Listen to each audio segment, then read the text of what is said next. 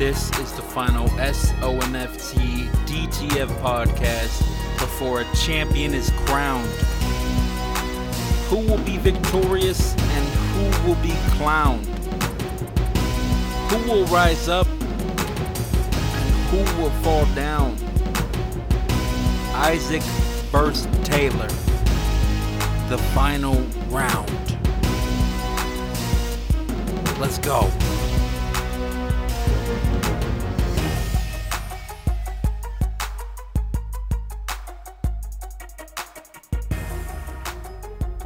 Now welcome to my guests, Isaac and Taylor. How are y'all doing today?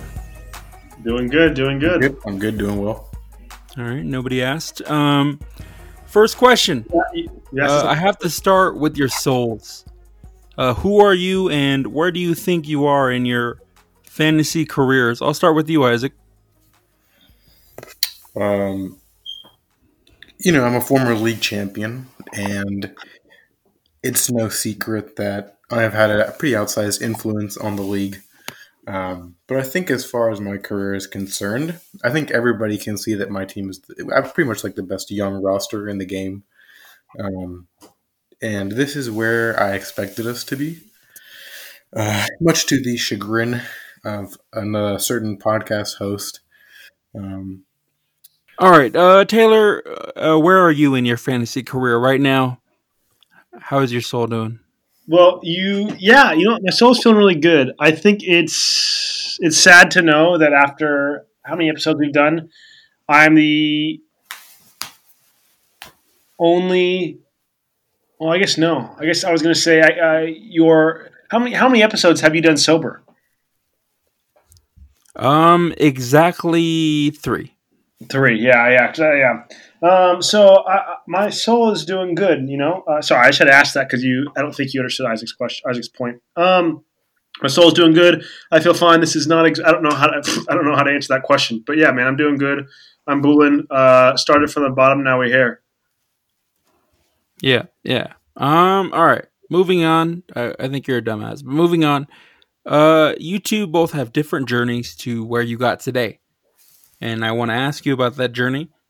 While some of our league's greatest owners have always enjoyed a certain amount of success, that's me. You and Isaac are not exactly on that list. And none of you were on our list for potential championship matchup contenders. I just wanted to ask you how you got here. Isaac, again, we will start with you. Yeah, this idea that my teams aren't like historically competitive, I don't know where it's really coming from. If we're talking about the flea flicker era, the first year in the league, my team was not good. I think I was last or second to last. And then second year we did flea flicker. I was the third highest scoring team.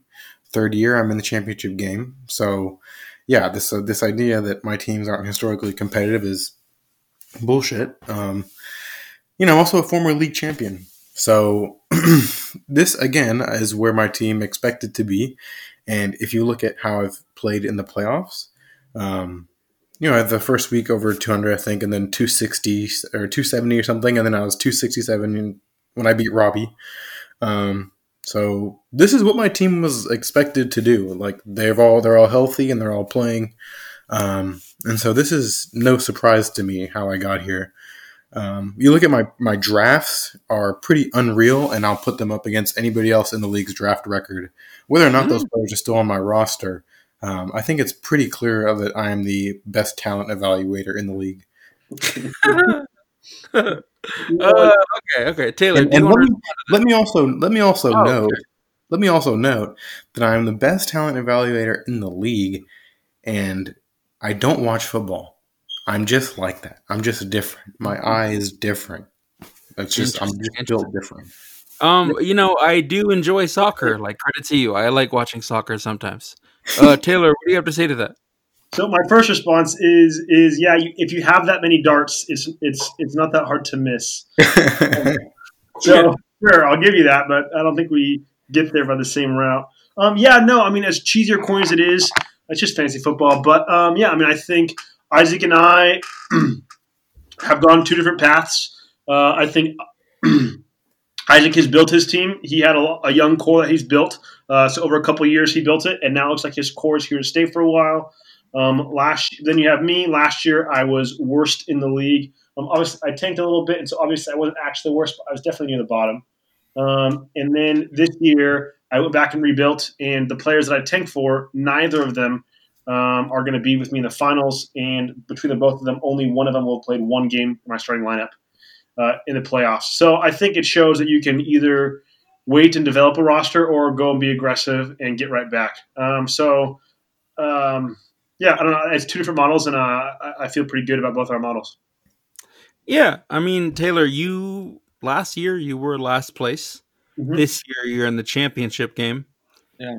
Something very interesting, though, is that I polled the entire league. I asked every single person who they are rooting for in the championship game. Can I ask, did you come up with that idea on your own? No, you asked me that. Okay, asked me that, and I think that's because you knew what the vote would be, and the vote was 8-2. Isaac had 8 votes, and you had 2, and that's only because Jacob has Isaac's first round pick. Well, everyone is rooting against People's champ. People's champ. Exactly. The champ is here. Taylor, how do you feel about that? Though I was never asked, so the vote was actually 8-1. I would now like. Okay, are you rooting for Isaac? I also don't remember being asked. Okay, my fault. Isaac, who are you rooting for to win the $500? Myself, the people's champ. Okay, exactly. Okay, I would like to ask myself. Taylor, who were you rooting for to win the $500? Well, if you actually listened to last podcast, I actually picked the finals to be Isaac versus Cliff. Yeah, you did. That's because you were copping out. But anyways, Taylor, how do you feel that everyone in the league is rooting against you? You know, every story needs a good villain, and I enjoy being that villain. So I'm fine with that. And in reality, if you were to poll the league and they were to say, who do you want to be in the finals the least, I guarantee you the 3 of us would be the top 3 votes. So I feel just fine because I know you guys are all down here with me. And it's primarily going to be because of that Joe Burrow trade. That's why they're not going to want Isaac, and because of all the shit you pulled up, they didn't like that either. So I think all 3 of us are at the bottom of that. Isaac, how do you feel? Do you feel pressure being the people's champion against Taylor, the tyrant, or not? Like, how do you feel about that? No, and I'll tell you why. You know, as the minority chat's representative in this championship, you know, I do feel honored to represent my non-white brothers in the league. And that gives me a kind of courage that if I had pale skin, I just would not have. You know, as for pressure, no. I killed the giant. I slayed the dragon. I took down the Robbie Connor conglomerate. So this is did. All... Okay. Time out. This is gravy. You were a massive underdog in that Robbie Connor conglomerate matchup. Like, what was the secret to beating him? Because only one other man in the playoffs has that experience. I won't mention his name, but he's pretty suave. What did that feel like to beat Robbie? Like, everyone doubted you. I doubted you. Again, I've said this before, is that this is what we expected to do. If you were in the building, if you were having the conversations that we were having at our organization, you would know that we were not surprised by Sunday's result. Okay, I'm going to interrupt. A couple of things. One, can we stop calling Robbie, Slade the Dragon, Slade the Beast? No, Robbie is the Beast. Hey, no, Robbie is not a dragon. Robbie is Snorlax. You know? I don't know what that is. Okay, I'm editing that out, dude. That's messed up, dude. I like Robbie. It's an intimidating beast. It's a sizable beast, but he got there. If Robbie is the Snorlax, then Isaac's flute. He played that flute. He worked that flute, and he moved Snorlax out of the way. So carry on. It's the idea that Robbie slept his way there. Robbie did nothing. He made 2 trades in the past 3 years that got him there. He slept his way into this giant. Second, Isaac talks about this is what we expect to do. This is the model. I know that's Isaac's charade, but man, this man was practically on his knees. Taylor, please stop. Stop. Taylor, stop. This week, every time I'd be like, hey, man, like you're favored by this much. Robbie doesn't have favorable matchups. Hey, man, you're going to do it. Taylor, please stop, man. Please stop. Okay.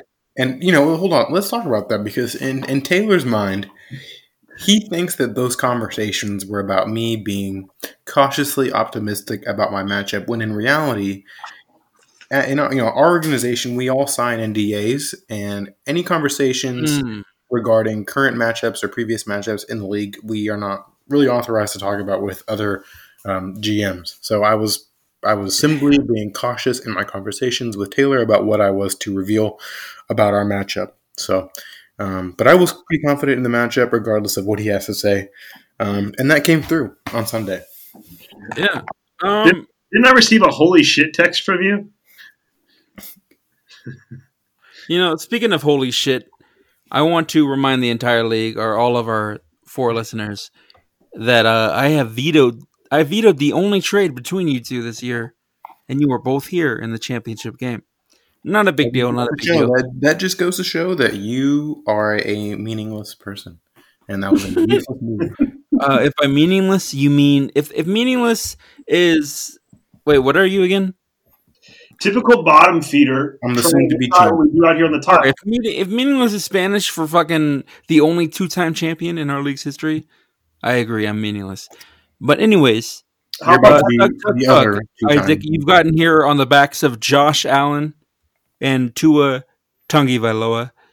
Tell us how it feels to have 2 of the best young quarterbacks, both under the age of 25 years old, and in the championship game this year. You'll win now, and you can win in the future. Yeah, it feels great knowing that we have those 2 guys on the roster just for this year alone, and also, for next year and the years after that. Especially seeing what Tua has been able to do. If you look at his game against the Patriots with a pretty depleted receiving core, and how he was able to navigate that Patriots defense. For a grown man whose father still spanks him, I think he did a pretty remarkable job against the defense that good. Yes. Taylor, how do you feel as a grown man whose father still spanks him? Dave. We just built the rosters differently. I'm looking over. If you're on the computer and you hover over. So like I go over to Sean Watson, it says traded for week 4, 2020. If I go over Ryan Tannehill, it says added week 7, 2019. The only player in my starting lineup who I drafted is Tyler Lockett. Everyone else I picked up via free agency or traded for. I'm feeling pretty good about my future. I know that with that also means that I'm going to continue to make good moves moving forward. My key contributors this year have been really Ryan Tannehill. I picked up middle last season, but Deshaun Watson, who I traded for midseason, Aaron Jones traded for in the offseason, A.J. Brown traded for in the offseason. Those are kind of the guys I rely on heavily. For me, I just know that the best is yet to come. All right. Only a few more questions. The first of which is, how did you get here? What was your best move? Your most underrated move? The move that allowed you to get here? Taylor, we will start with you. Yeah, so I made a good move for Deshaun Watson. I made a good move for A.J. Brown, and I made a good move for Aaron Jones. All great moves, but I actually want to talk to you about my favorite move of the season. So I think that the part of what got me here wasn't necessarily my own play, but the lack of play from my league competitors. And I think acquiring 2 first-rounders, Nick Bosa, and no, dude. What else did I acquire? Dude, okay. All right, moving on. Isaac, what was your best? No. I'm serious. I think doing that trade, I think you were one of the better competitors. You and I, coming into the season, were ranked as you were 1 and I was 2 as the best GMs of the season. Before the podcast started, you said this isn't going on the podcast, but now it is. You said that you had the worst season of a GM. I actually think you were the second worst. That's another story. But I think that our deal where you gave me your 2 first-rounders crippled your season and prevented you from being able to do anything. So I think a big part of the reason why I was able to be here was you had one less competitor because I took you out before the first game even started. That is you know what? That's a pretty good point. Yeah, I was definitely nullified by that. I'm not putting it in the pod, but you might be right. Isaac, what about you, dude? Well, how did you get here? What was your best move of the season? I think my best move ever obviously involves Josh Allen and the circumstances surrounding that acquisition. I won't really go into it. Oh wait, hold on. Time out. We're gonna restart this. But your best move ever is definitely ever. If we're saying the word ever, it's J.J. Watt and 7-point sacks. All right, moving on. Josh Allen, carry on. Yeah, I think the acquisition of Josh Allen is pretty much what got me here. And then also, I made some shrewd draft moves. Like there are obviously players who didn't work out and are not on my team. But drafting a guy like DK Metcalf, who's an absolute monster. True. Drafting Calvin Ridley, who's a monster. And then a guy like Marshall Sanders from the Eagles, Chris Carson. Those guys are pretty much the core of my team, who I didn't have to give up anything for. And so, being able to have that flexibility is pretty much what I can attribute my season to. Sure. Yeah, dude, okay. I'm going to tell you a story. About a year and a half ago, I was talking to Taylor on the phone, lunchtime, 1:23 p.m. He tells me Isaac is a dumbass. He is starting the 123rd ranked wide receiver. It's in the starting lineup. And I said, who is it? He says, DK Metcalf. Some dude named DK Metcalf. And I was like, yeah, dude, what an idiot. Lo and behold, a year later, one of the best wide receivers in the league. So kudos to you, my friend. So what actually happened was I talked about you starting Anthony Miller, not DK Metcalf, but I appreciate the effort. No, I'm pretty sure it was DK Metcalf. Anyways. Second to last question, Isaac, how are you going to win this week? I'm going to win this week by overcoming some unfavorable matchups. Nice. And by scoring more points than Taylor, I think it's not really much clearer than that. I have to score more points than him. And I don't really think the matchups are going to be that much of a hindrance. I think as long as the guys who are supposed to contribute, I think I'll be fine. And, quite honestly, I think Taylor's going to choke. I think there's going to be a move where he's going to be hesitant to make. And ultimately, I think he'll make the wrong move. Damn. Taylor, what is your response to that, and how are you going to win this week? So it's great to have a former youngling, a former Padawan here in the finals with me. I think it was on like Tuesday or Wednesday, Isaac asked me my opinion on whether or not he should start AJ Brown. Whether he should start Antonio Brown. My apologies. And I didn't want to give away any information, and so I told him, I think it's up to you. What are you going to feel worse about? Are you going to feel worse if you don't trust the guys if you don't trust the guys who got you here? Or you're going to feel worse if you don't make the ballsy move that you think you need to make. If either one doesn't work out, what's going to make you feel worse? Is essentially my point. Isaac made his decision, being it. But Isaac, have I ever come to you asking for fantasy football advice? I'd like to point out that I didn't actually ask you for advice. I simply, after I picked up Antonio Brown, I messaged you saying that I was considering starting him. I didn't actually ask you for advice whether I should start him. I simply gave you that information, and you gave me the advice that you felt was necessary. Interesting. Taylor, he makes a good point. Not quite. Well, I don't message anyone telling them the moves I'm going to make. But to make Isaac feel included, I told him that last week, and I hinted this at the pod, that I actually was considering making a move. And my move I was considering making was picking up Taysom Hill and starting him over to Deshaun Watson, because Deshaun Watson historically hasn't done well against the Colts. And Taysom Hill would be a bit of a gamble, but I liked his matchup pretty well with the Chiefs. Well, he wouldn't start, so that to happen. Last week I looked at all the matchups, and I told Isaac that if he and I were to face, that the matchups actually favor me because his matchups are unfavorable. Well, if you look at Isaac's roster and you look at mine, the only green matchups that he has, only favorite matchups that he has, is Tua Tagovailoa versus the Raiders and Miles Sanders versus the Cowboys. That's a really big one. I don't know how much he did mention he has some unfavorable matchups though. So I mean, no, I know. I'm getting to it. So I mentioned. So Tua, I don't know if he'll take advantage of that. Miles Sanders, I could see him easily dropping 30, 40 points. Everyone else is red. Everyone else does not have a favorable matchup. Look at my team. Almost everyone has favorable matchups, except for Ryan Tannehill faces the Packers. So with that in mind, I have all the favorable matchups. Isaac does not have the favorable matchups. Isaac is currently projected to win by 11 points. So I don't really know how much weight that actually carries. For me to get here, to be honest, for me to win, Isaac's going to need to have some bad games. I don't think any of my players have ever really shat the bed, but I'm going to need Isaac's players to kind of cool off a little bit, and his players have shown to do that, so I feel okay saying that. But that's going to be my path to victory. It's going to be really Isaac. My team doing what they do, and Isaac's team cooling off a little bit. I'm rooting for Isaac. He's had the same dank Sonic picture for the last 2 years.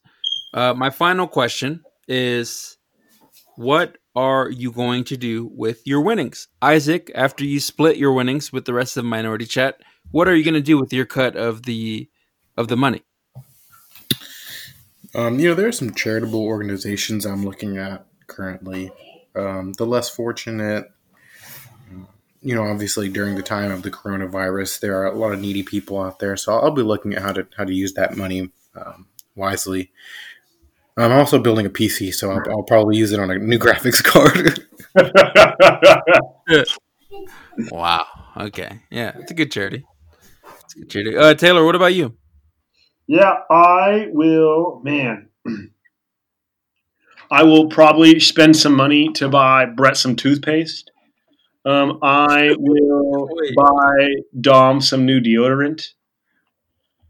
And I will buy Cliff a razor for his mustache. But beyond those three, I'm buying my girlfriend a dog for Christmas, and so this would be. Oh wow! What kind of dog? Are you adopting or buying? We're going to a shelter. Okay. That's the right answer for Isaac. He was about to go off on you. But yeah, it's her dog. It's not mine. So I'm not just going to pick it first. She'll pick it, then I'll just pay for it. You should name the dog Free Palestine. Yes, sir. Which brings me to my last point before I let you guys have your free-for-all for a couple seconds, which is I'm not going to be able to pay you guys. The labor for editing this episode is $50. So we'll move on from there. The final bit is talk your guys' shit. Isaac, we're going to start with you. Say what you got to say about this matchup. You have made it to the championship, and everyone doubted you. No one thought you were going to be here. What do you have to say about that? What do you have to say about your opponent? Go ahead. This game was over before it started. I'll see you fellas week 17. Damn. Taylor, what do you have to say? Isaac, you're a worthy opponent, and I hope you're able to build your PC someday. Damn. All right, y'all. That was the episode. Thank you to my guests, Isaac and Taylor. We will see y'all next season. Maybe next week, actually. We'll talk about the championship. We'll talk next week, and next week we'll talk a little bit about the worst manager of the season, Brett Eifert, winning the Sacco. Yeah. Shout out Brett. Oh, Brett, wait. Brett actually texted me, said to mention his consolation bracket victory. Shout out to Brett. Great job, my friend. You won the Sacco Bowl. All right, y'all. We are out. See you next week. Peace. Right. See ya.